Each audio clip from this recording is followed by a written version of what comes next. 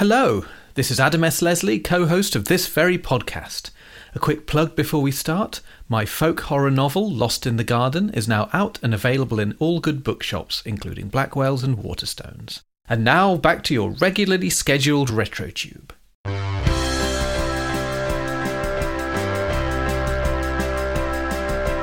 Welcome to the RetroTube Halloween bonus episode.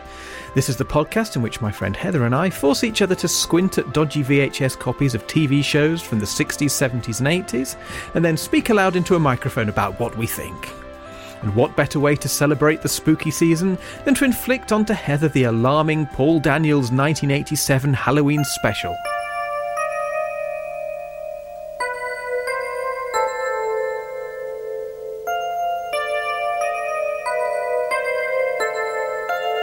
Newton Edward Daniels was one of the kings of Saturday evening light entertainment, and, apart from the ever-present possibility of Hans Moretti getting a crossbow bolt through the forehead, the Paul Daniels Magic Show was always a pretty cosy affair, suitable for family viewing. I refuse to make the obligatory wig joke here. But for 1987, Paul decided to unleash what he described as a piece of black theatre upon the nation. It became one of the most complained about broadcasts in television history, and not just because of Paul's wig, damn. He's not even wearing a wig in this one. Heather, going into this episode, what were your thoughts about Paul Daniels? I love Paul Daniels. That's totally allowed. I'm putting it out there to you right now. My favourite thing in the whole world is a magician. I blooming love a magician. Honestly, like, somebody could just say that as a chat-up line and I would marry them without them even doing a card trick. I can't tell you how much I love magicians. And I have always loved the Paul Daniels, Debbie McGee conglomerate. But I know for a fact we would not have watched this, even though I wouldn't remember it anyway because it was in 1987 and I was just about 4. I know we wouldn't have seen this. Because obviously growing up in a quite staunchly Christian household, watching magic on Halloween, probably not a thing we would have done. Not a good combination. Not that I think for a second that Mr. Daniels was ever in touch with any beings on the other side. I just think, he played one hell out of a card trick. But yeah, no, we would not have watched that anyway. But I'd heard about this particular show, but only sort of. Nobody said anything specific about it. It was just like, oh, that 1987 thing Paul Daniels did. Pooh, that's all I know. I didn't. It might well have been me going on about it. No, it's not just been you. although I know you've had issues with this for a long time. This is like therapy for you. Yes. No, we may be here for some time. Yeah. It's all right. It's all right. It's not going to hurt you. You're fine. You're safe. I've got you. But he was so small. I know. Yeah, I have often thought, particularly viewing this, because I think Paul Daniels was a really good entertainer. And I think it's a shame that in the 90s, and maybe it's a thing that the 90s had to do, but it was such a sneery decade. Yes. And so a lot of the great entertainers from the late 70s and 80s, the ones we can still talk about today, were kind of just dismissed as rubbish in the 90s, and it took them a long time for people to sort of go, actually, Paul Daniels was really good. It's sort of almost like people who were children in the 80s and were teenagers in the 90s had to go, oh, I'm too cool for that now. And just like the whole of culture became just sneery and sniffy. And I really like Penn and Teller, but they had a TV show, their first British TV show on Channel 4 in the 90s. Every episode they'd have a go at Paul Daniels. And I just found that a bit rude. It is a bit rude. Coming over here. Slagging off our magicians. Having a go at our top magician. Exactly. And even at the time, me sort of being, buying a little bit into that sort of arch, post-ironic 90s culture, even then I kind of thought, hang on, that's a bit much. Bloody love a card trick. Although having said that, we're going to go through the episode, so I may contradict myself, but we'll get to that. We'll come to Anne Robinson's dress later.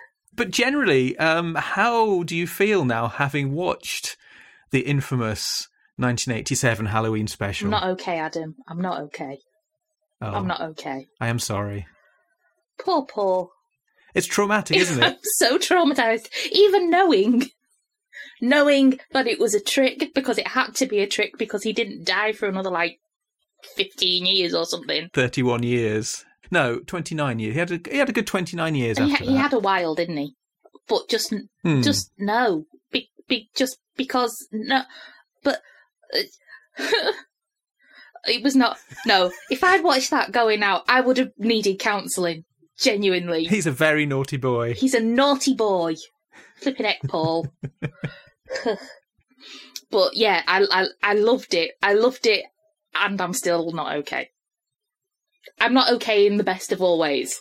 So we'll have a look at the show in general, because obviously people generally only remember that trick, but there was a whole 40-minute show. And it's maybe not memorable for a reason other than just how memorable the final trick was, but we will come to that. Paul, after there were lots of complaints about this show, Paul wrote a very cross letter to the Times about how you just can't win, basically, that if you do the same thing over and over again, you get criticism, but if you try something a bit different, you get criticism.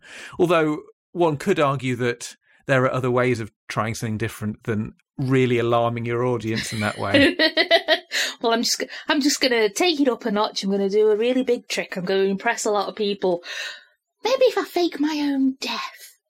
No, Paul, no, please, no. It's sort of the equivalent of a teenager going, well, I wish I was never born. It is. It's exactly That's the way you feel. I'm going to kill myself on television. And intentionally this time. And intentionally, yes. That'll serve you right. But one of the things he outlined in his letter was that the continuity announcer at the start said, "Here live on BBC One, all is not what it seems." As if we were supposed to remember this subtle clue half an hour, 40 minutes later. That we just go, oh, no, wait, the woman at the beginning said all is not what it seems, so actually, it's probably fine. Yeah, all is not as it seems, but he did spend 10 minutes before the trick saying, there's a very big chance that this could go wrong and legit I might die. Yes. I don't want to alarm you. But the rest of the show, so it starts with the wobbliest levitation trick I've ever seen. Yes, that was certainly, even I was a bit like, come on. Do you think anyone watching was fooled by? I don't. If I wasn't, then nobody else would have been.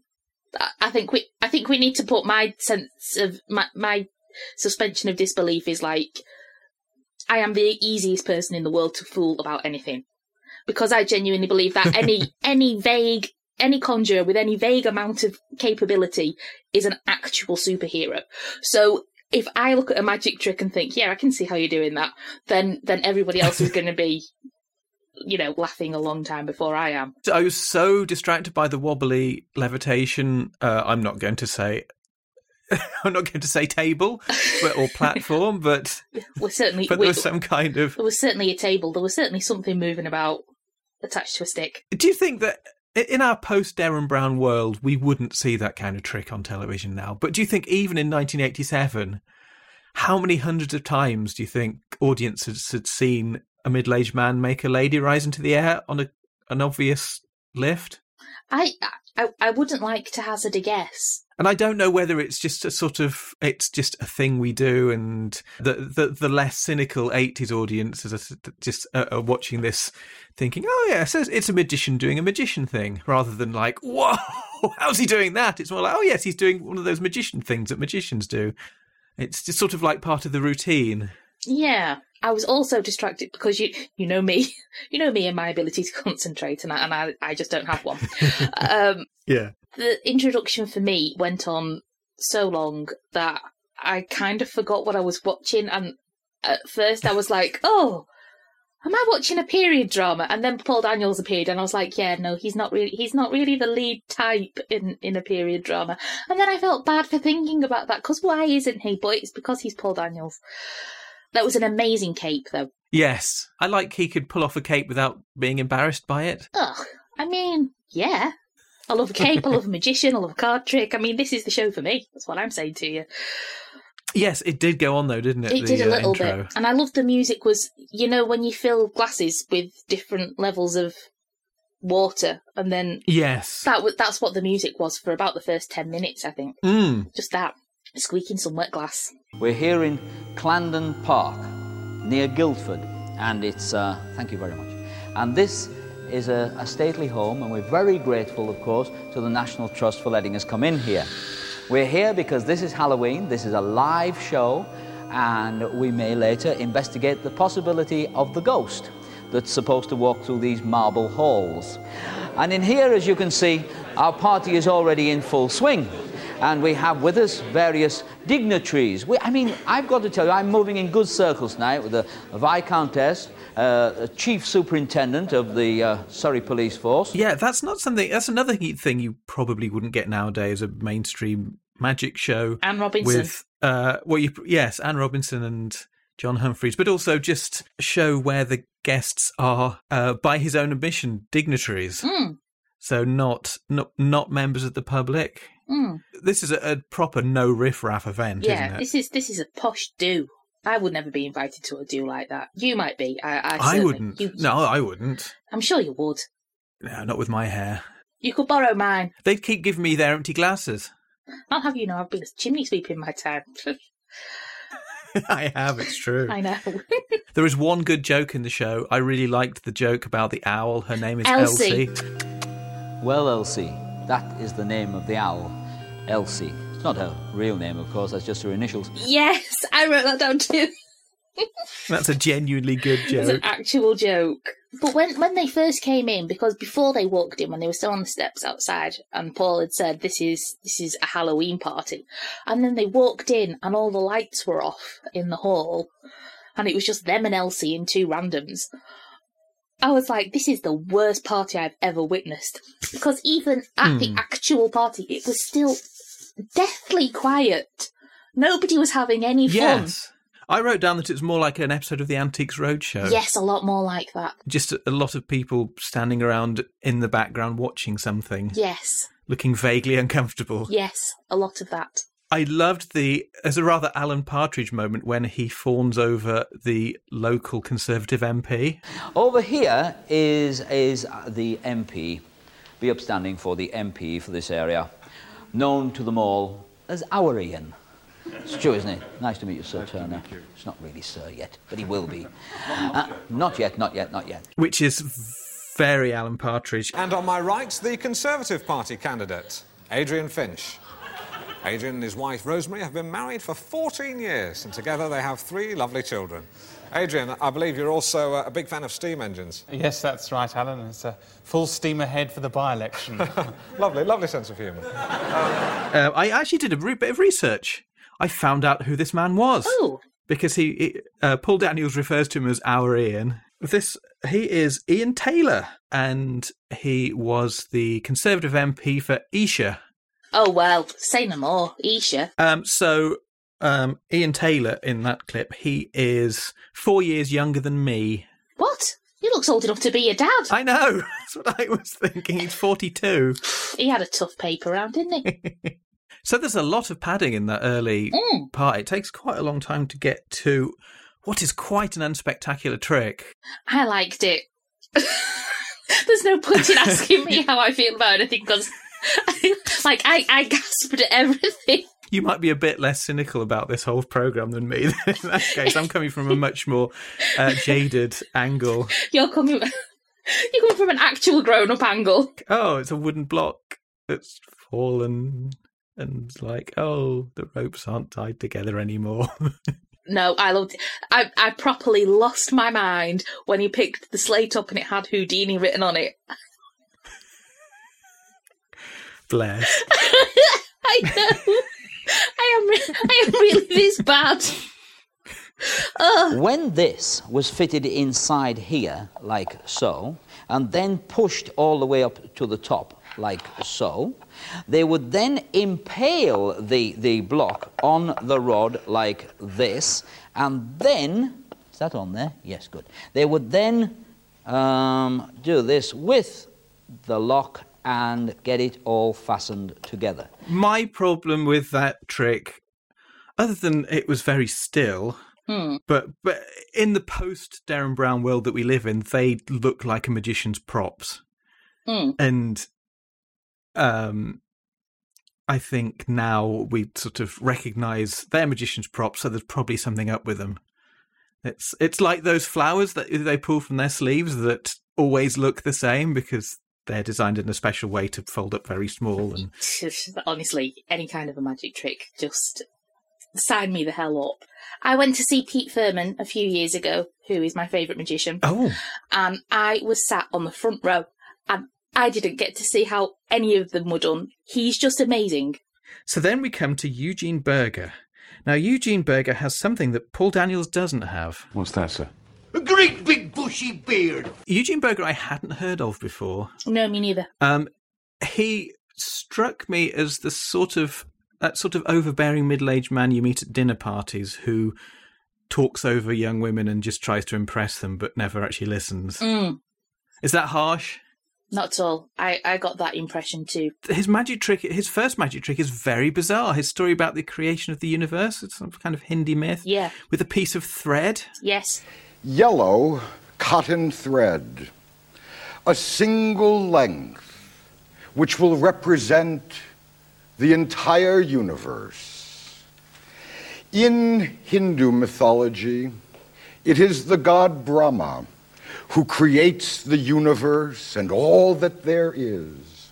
Well, to me, it just seemed like an incredibly easy trick, because most magicians would use rope, and they'd cut rope, and they'd make it go back together, but he used almost invisible yellow thread. Well, it was meant to be close-up magic. And then I thought you'd enjoy mention of creative massage. I knew you would think that. But I was a little creeped out. Yes, it would have to come from the right person. He's not the man you want to hear saying the words creative massage, is he?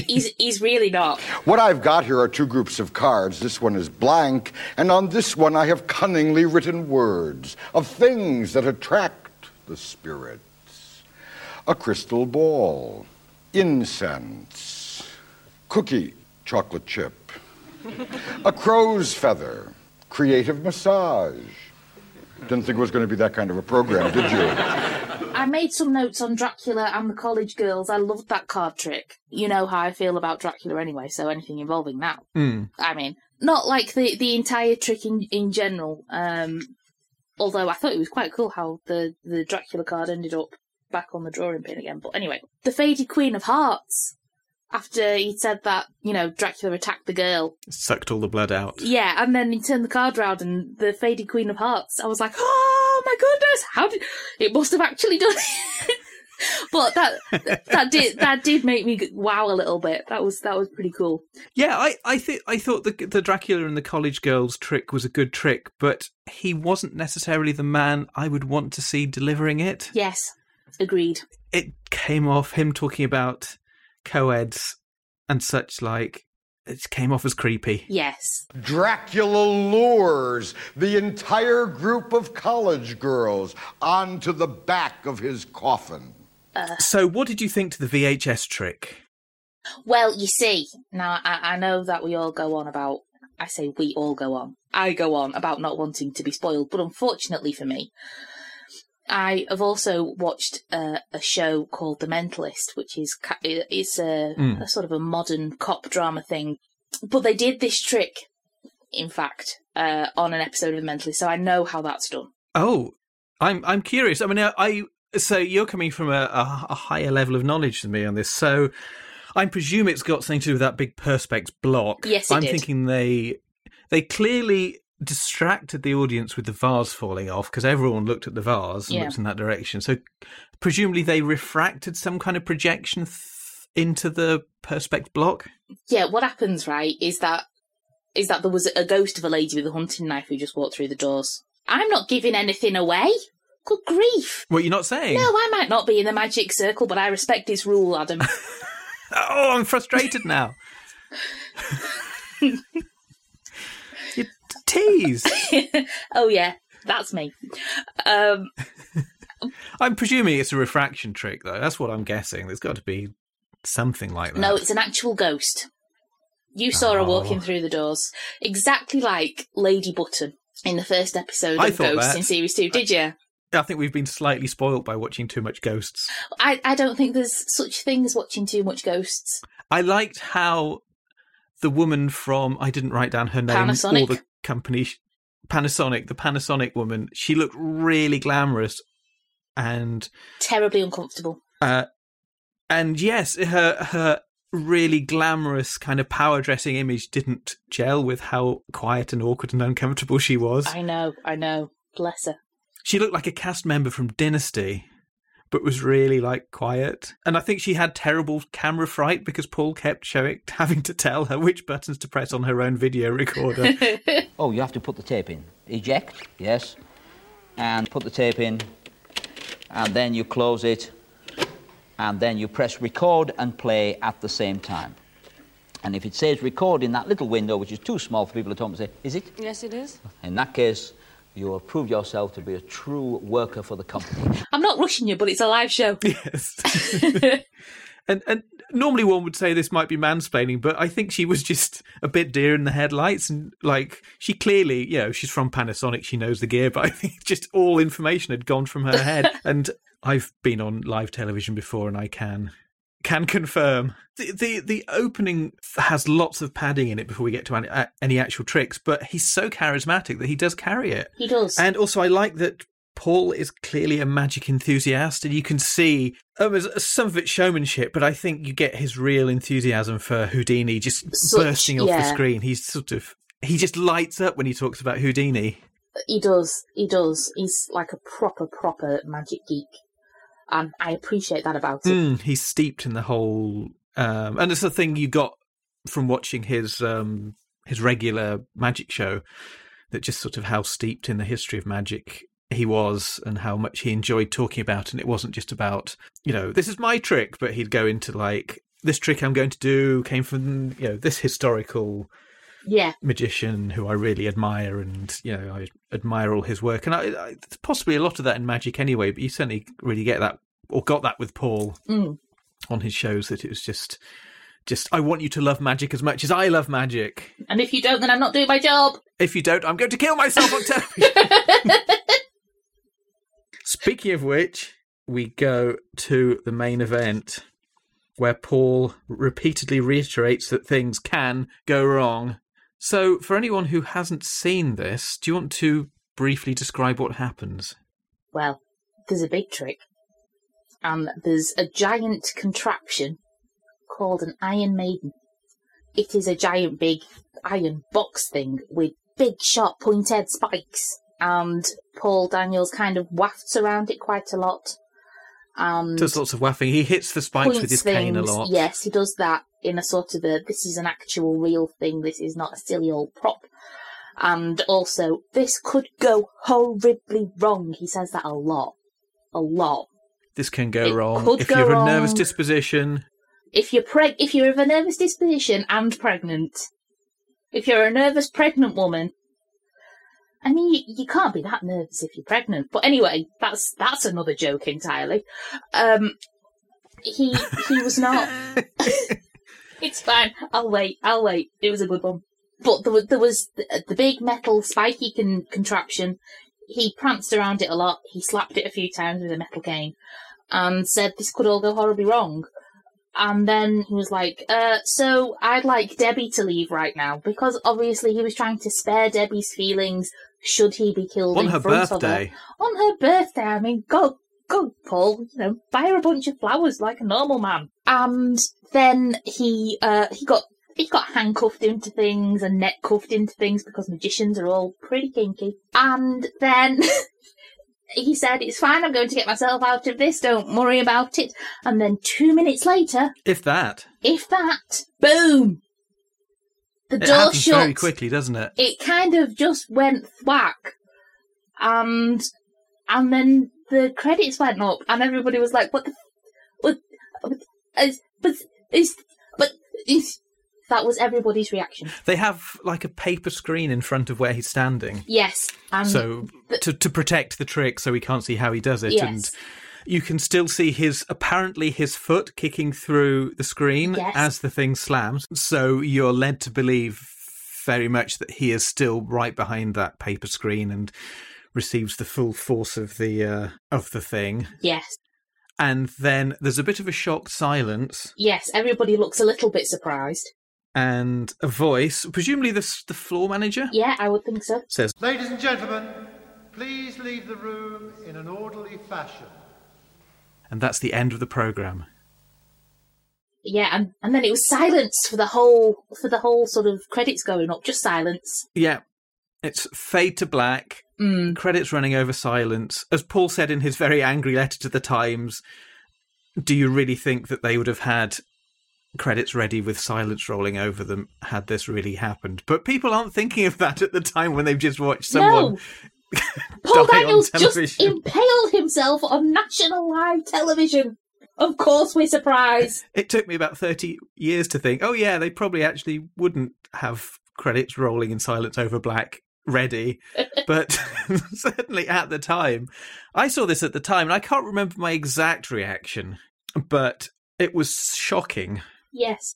And they did receive lots of phone calls, and there was a filmed, it was supposed to be reassuring because there's a little filmed insert with Paul and Elsie at the very end of Paul saying, "Well, what you have just been watching was a live magic show. But this outside here was recorded yesterday. And all I can say is, I hope that the last illusion goes well tomorrow." Wink to camera. And again, Paul thought that this should have tipped us off to the fact that it was all faked. But wink to the camera could have meant anything. Apparently, there was a whole other programme. I think it's Sports Scene, I seem to remember. So after that programme, they then had Paul on saying that it was faked and it's all fine. It was at least an hour wait that people who hadn't picked up on Paul's subtle clues had to wait to have verification that actually he hadn't been skewered horribly. It was a little bit worrying. I wrote down my reaction, and I wrote down 3 letters. WTF was my reaction. One of the other things which he said in his letter to the Times was that there were lots of BBC guidelines, and if those BBC guidelines hadn't been so rigorous, he wanted to make it a lot worse. Wow. So I can't even imagine how much worse it could be, whether there be blood spurting out of the Iron Maiden or what he had in mind, I don't know. But I would certainly be intrigued to know. Or like a life-size sort of Paul Daniels, sort of like a Paul Daniels dummy with like, and then they opened it and it looked like a dead Paul Daniels. Like, he would have done that. 100% he would have done that. Well, you see the head rolling across the studio floor or something like that. Yes. Just bouncing like a football. You would have seen the head starting to roll across, but then Elsie would have swooped down and picked it up and flown away. Now that would have been well more like it. Traumatising all the kiddies. Yes. and the 37-year-old woman watching it 30 odd years later. I actually still get a little nervous watching it. I don't watch it regularly, but I've seen it like 3 or 4 times, and every time it comes to that bit, I get start to get the little bit of adrenaline.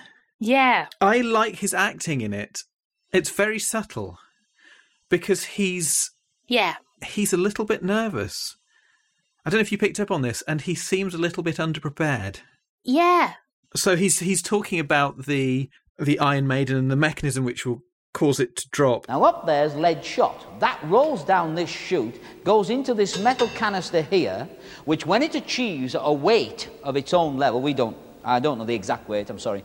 And when he's strapped into the machine and he's pulled back, like his hands are pulled back on the chains. The locks have just been examined. They were on the benches when our audience arrived here. Okay, is that on? That's good. Doesn't come off. And can you do the same thing for me on this side? Good. Ladies and gentlemen, this... He doesn't waste any time. So it's just all a bit... He just seems a little on the wrong... He's on the back foot. Yeah. Yeah, I got that. And also he says, can someone fasten this around my neck? And clearly he has the whole... in real life, he has the whole thing down meticulously. He knows who's going to fasten that the neck brace around his neck, but just the whole thing is sort of worded, can someone fasten this around my neck? Like he's just winging it a bit. Yeah. And it's just a bit rushed. So you're just subliminally, you're not even necessarily noticing this the first time you're watching it, but you just have this sort of subliminal idea that he's not fully in command like he normally is. He doesn't have his normal, say yes, Paul, confidence. Okay. I know what you mean. Just a bit worried. Yeah. I'm Sorry. not just... I'll have to stop my impressions.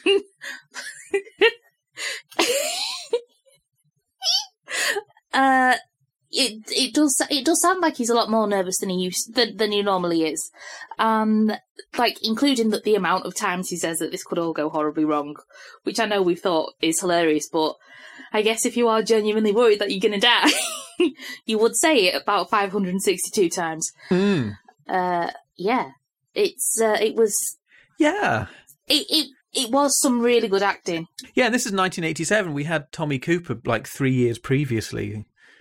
So there's a precedence for light entertainment stars dying on television in front of a horrified viewing public already. And I think, again, today, if such a thing had happened like Tommy Cooper, you just wouldn't, you wouldn't even go near that sort of subject again so soon, like 3 years later. No. But I guess that's why it worked so well, because everybody was like, yeah, nobody would go there again, not so soon after that happened. Paul Daniels is like, you thought. He's a man of mischief. He's a naughty little imp. So, yeah, any other thoughts on it? Have we mentioned Anne Robinson's grey shiny dress yet? Because... No. I think that's certainly the stuff of nightmares. She...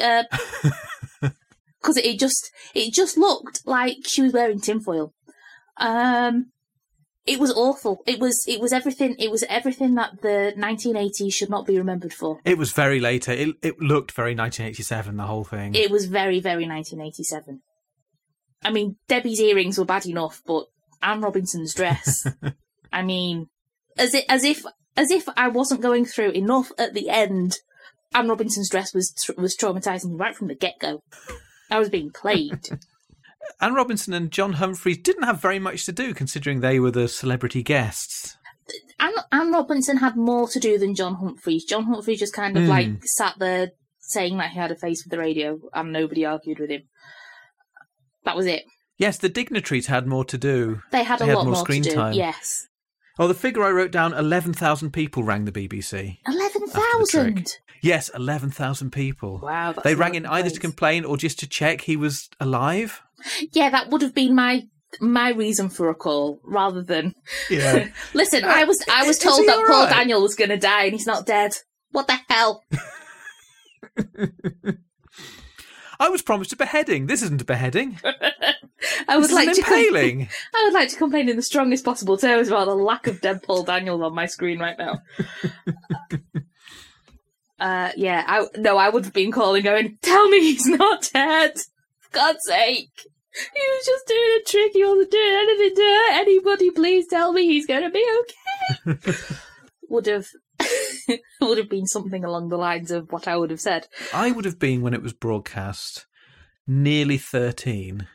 And I think once I'd got over the shock of seeing Paul Daniels impaled live on television and getting used to that and just sort of like, wow, that I've just seen a bit of history in the making on television. I think once we found out he was fine, that was almost disappointing. Oh, he's not dead. Oh, it's just a trick. Huh. And I think because there's no big reveal as well, I think he was almost forced to issue a statement after the following programme to say, "Guys, I'm fine, don't worry."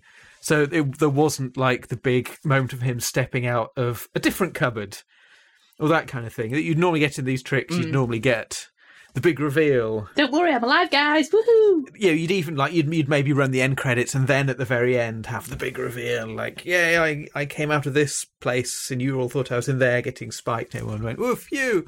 It's fine, but audacious. I applaud it. I think it was genuinely remarkable television. I agree. Even if it did traumatise you a bit. A little bit. But I don't mind that because I knew that with the benefit of hindsight, I knew that he was all right at the time. It was really, really good. I was a big fan of that. It was a good show. Excellent. Thanks for making me watch it.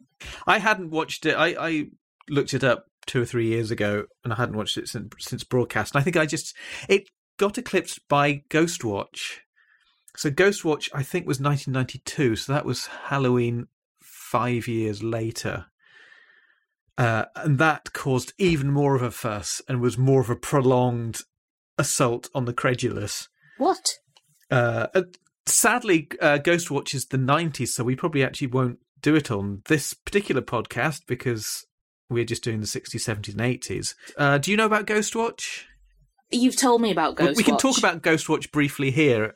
You haven't seen it. But yes, so that was a much more... It was essentially a play... And it had the opening titles of the regular play slot, early 90s play slot. I forget the title of it now, of the Strand now. It was an attempt to do something very realistically. So it was Michael Parkinson hosting a live broadcast from a haunted house. But it wasn't a creaky old Victorian... Georgian haunted house. It was a modern housing estate, a house in a modern housing estate, and we had Craig Charles, Sarah Green and Mike Smith as the roving reporters on the spot, and it was all shown as live. And the whole thing was done as a live studio show, so they had experts in, they were talking to people, the people in the house who had the haunting. They were haunted by a man named Pipes, which is just in itself is a really evocative name, I think. I think because he rattles the pipe, so they give him the name Pipes, but it's sort of, it's a name that's gone down in... Don't tell him Pipes. Sorry. I think that joke wins the podcast award for this week. You're welcome. I'm so, here all week. Essentially, they play it as if the house is actually haunted and as if terrible things are happening. And I don't want to say too much for people who haven't seen it, but I definitely recommend looking it out. And even more people were fooled by that, and people were genuinely upset and traumatized by it. I wasn't. So 92, I was... You were a grown-up. Nearly 17. Yeah. I was a grown-up. But I was very sensitive to acting. So I thought all the presenters were really good, and they're very natural. And Sarah Green and Craig Charles in particular had very natural... convincing styles, but the people they got in to play the other characters, I could tell they were acting. So right from the start, I was saying, that's not real. And I had members of my family were around and they were really shaken up by this thing. And they, no, it's real, it's real. I said, no, it's not their act. Look, she's an actor. You can tell she's delivering lines. And no, it's real, it's real. But it's really cleverly done. It has lots of really clever moments. And one of my favourite parts in it is the bit where the camera pans around a room and you can see Pipes standing by the curtains, I think, in the shot. Just the camera's panning, so it's a really fast shot. And later on in the episode, they have a phone-in show, and somebody, apparently live, a member of the public, although it's not, phones in and said, that clip you showed earlier, I'm sure I saw him in that clip. So they go back and they run that clip back, but of course he's not in it.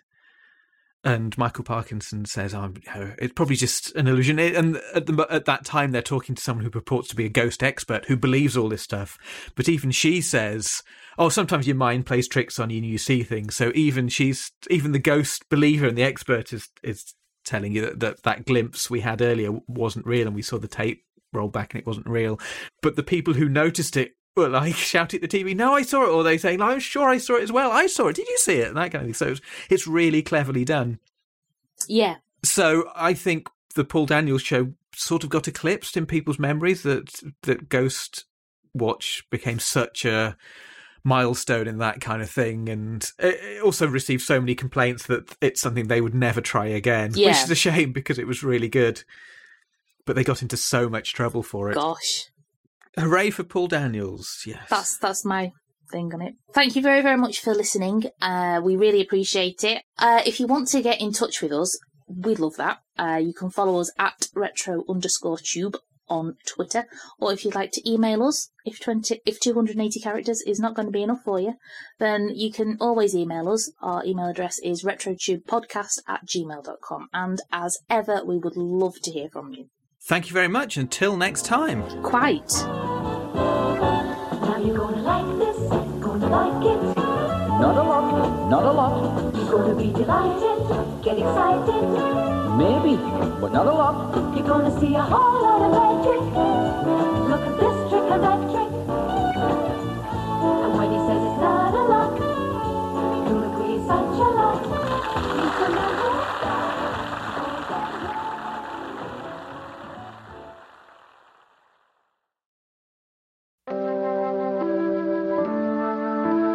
This is Adam S. Leslie, co-host of this very podcast. My folk horror novel, Lost in the Garden, is now out and available in all good bookshops, including Blackwell's and Waterstones. Don't talk to strangers, don't play on the farm, and don't go to Almonby. Heather's on-off boyfriend Stephen has gone to the mysterious village of Almonby. He went for 2 weeks, and no one has seen him in 6 months. The only trace of him which remains is his voice, distantly calling for help, drifting across the fizz of shortwave radio. With a couple of friends in tow, Heather sets off through a warped, distended version of the English countryside, baking in perpetual summer, to track Stephen down, and to find out for herself why everyone says, don't go to Almonby.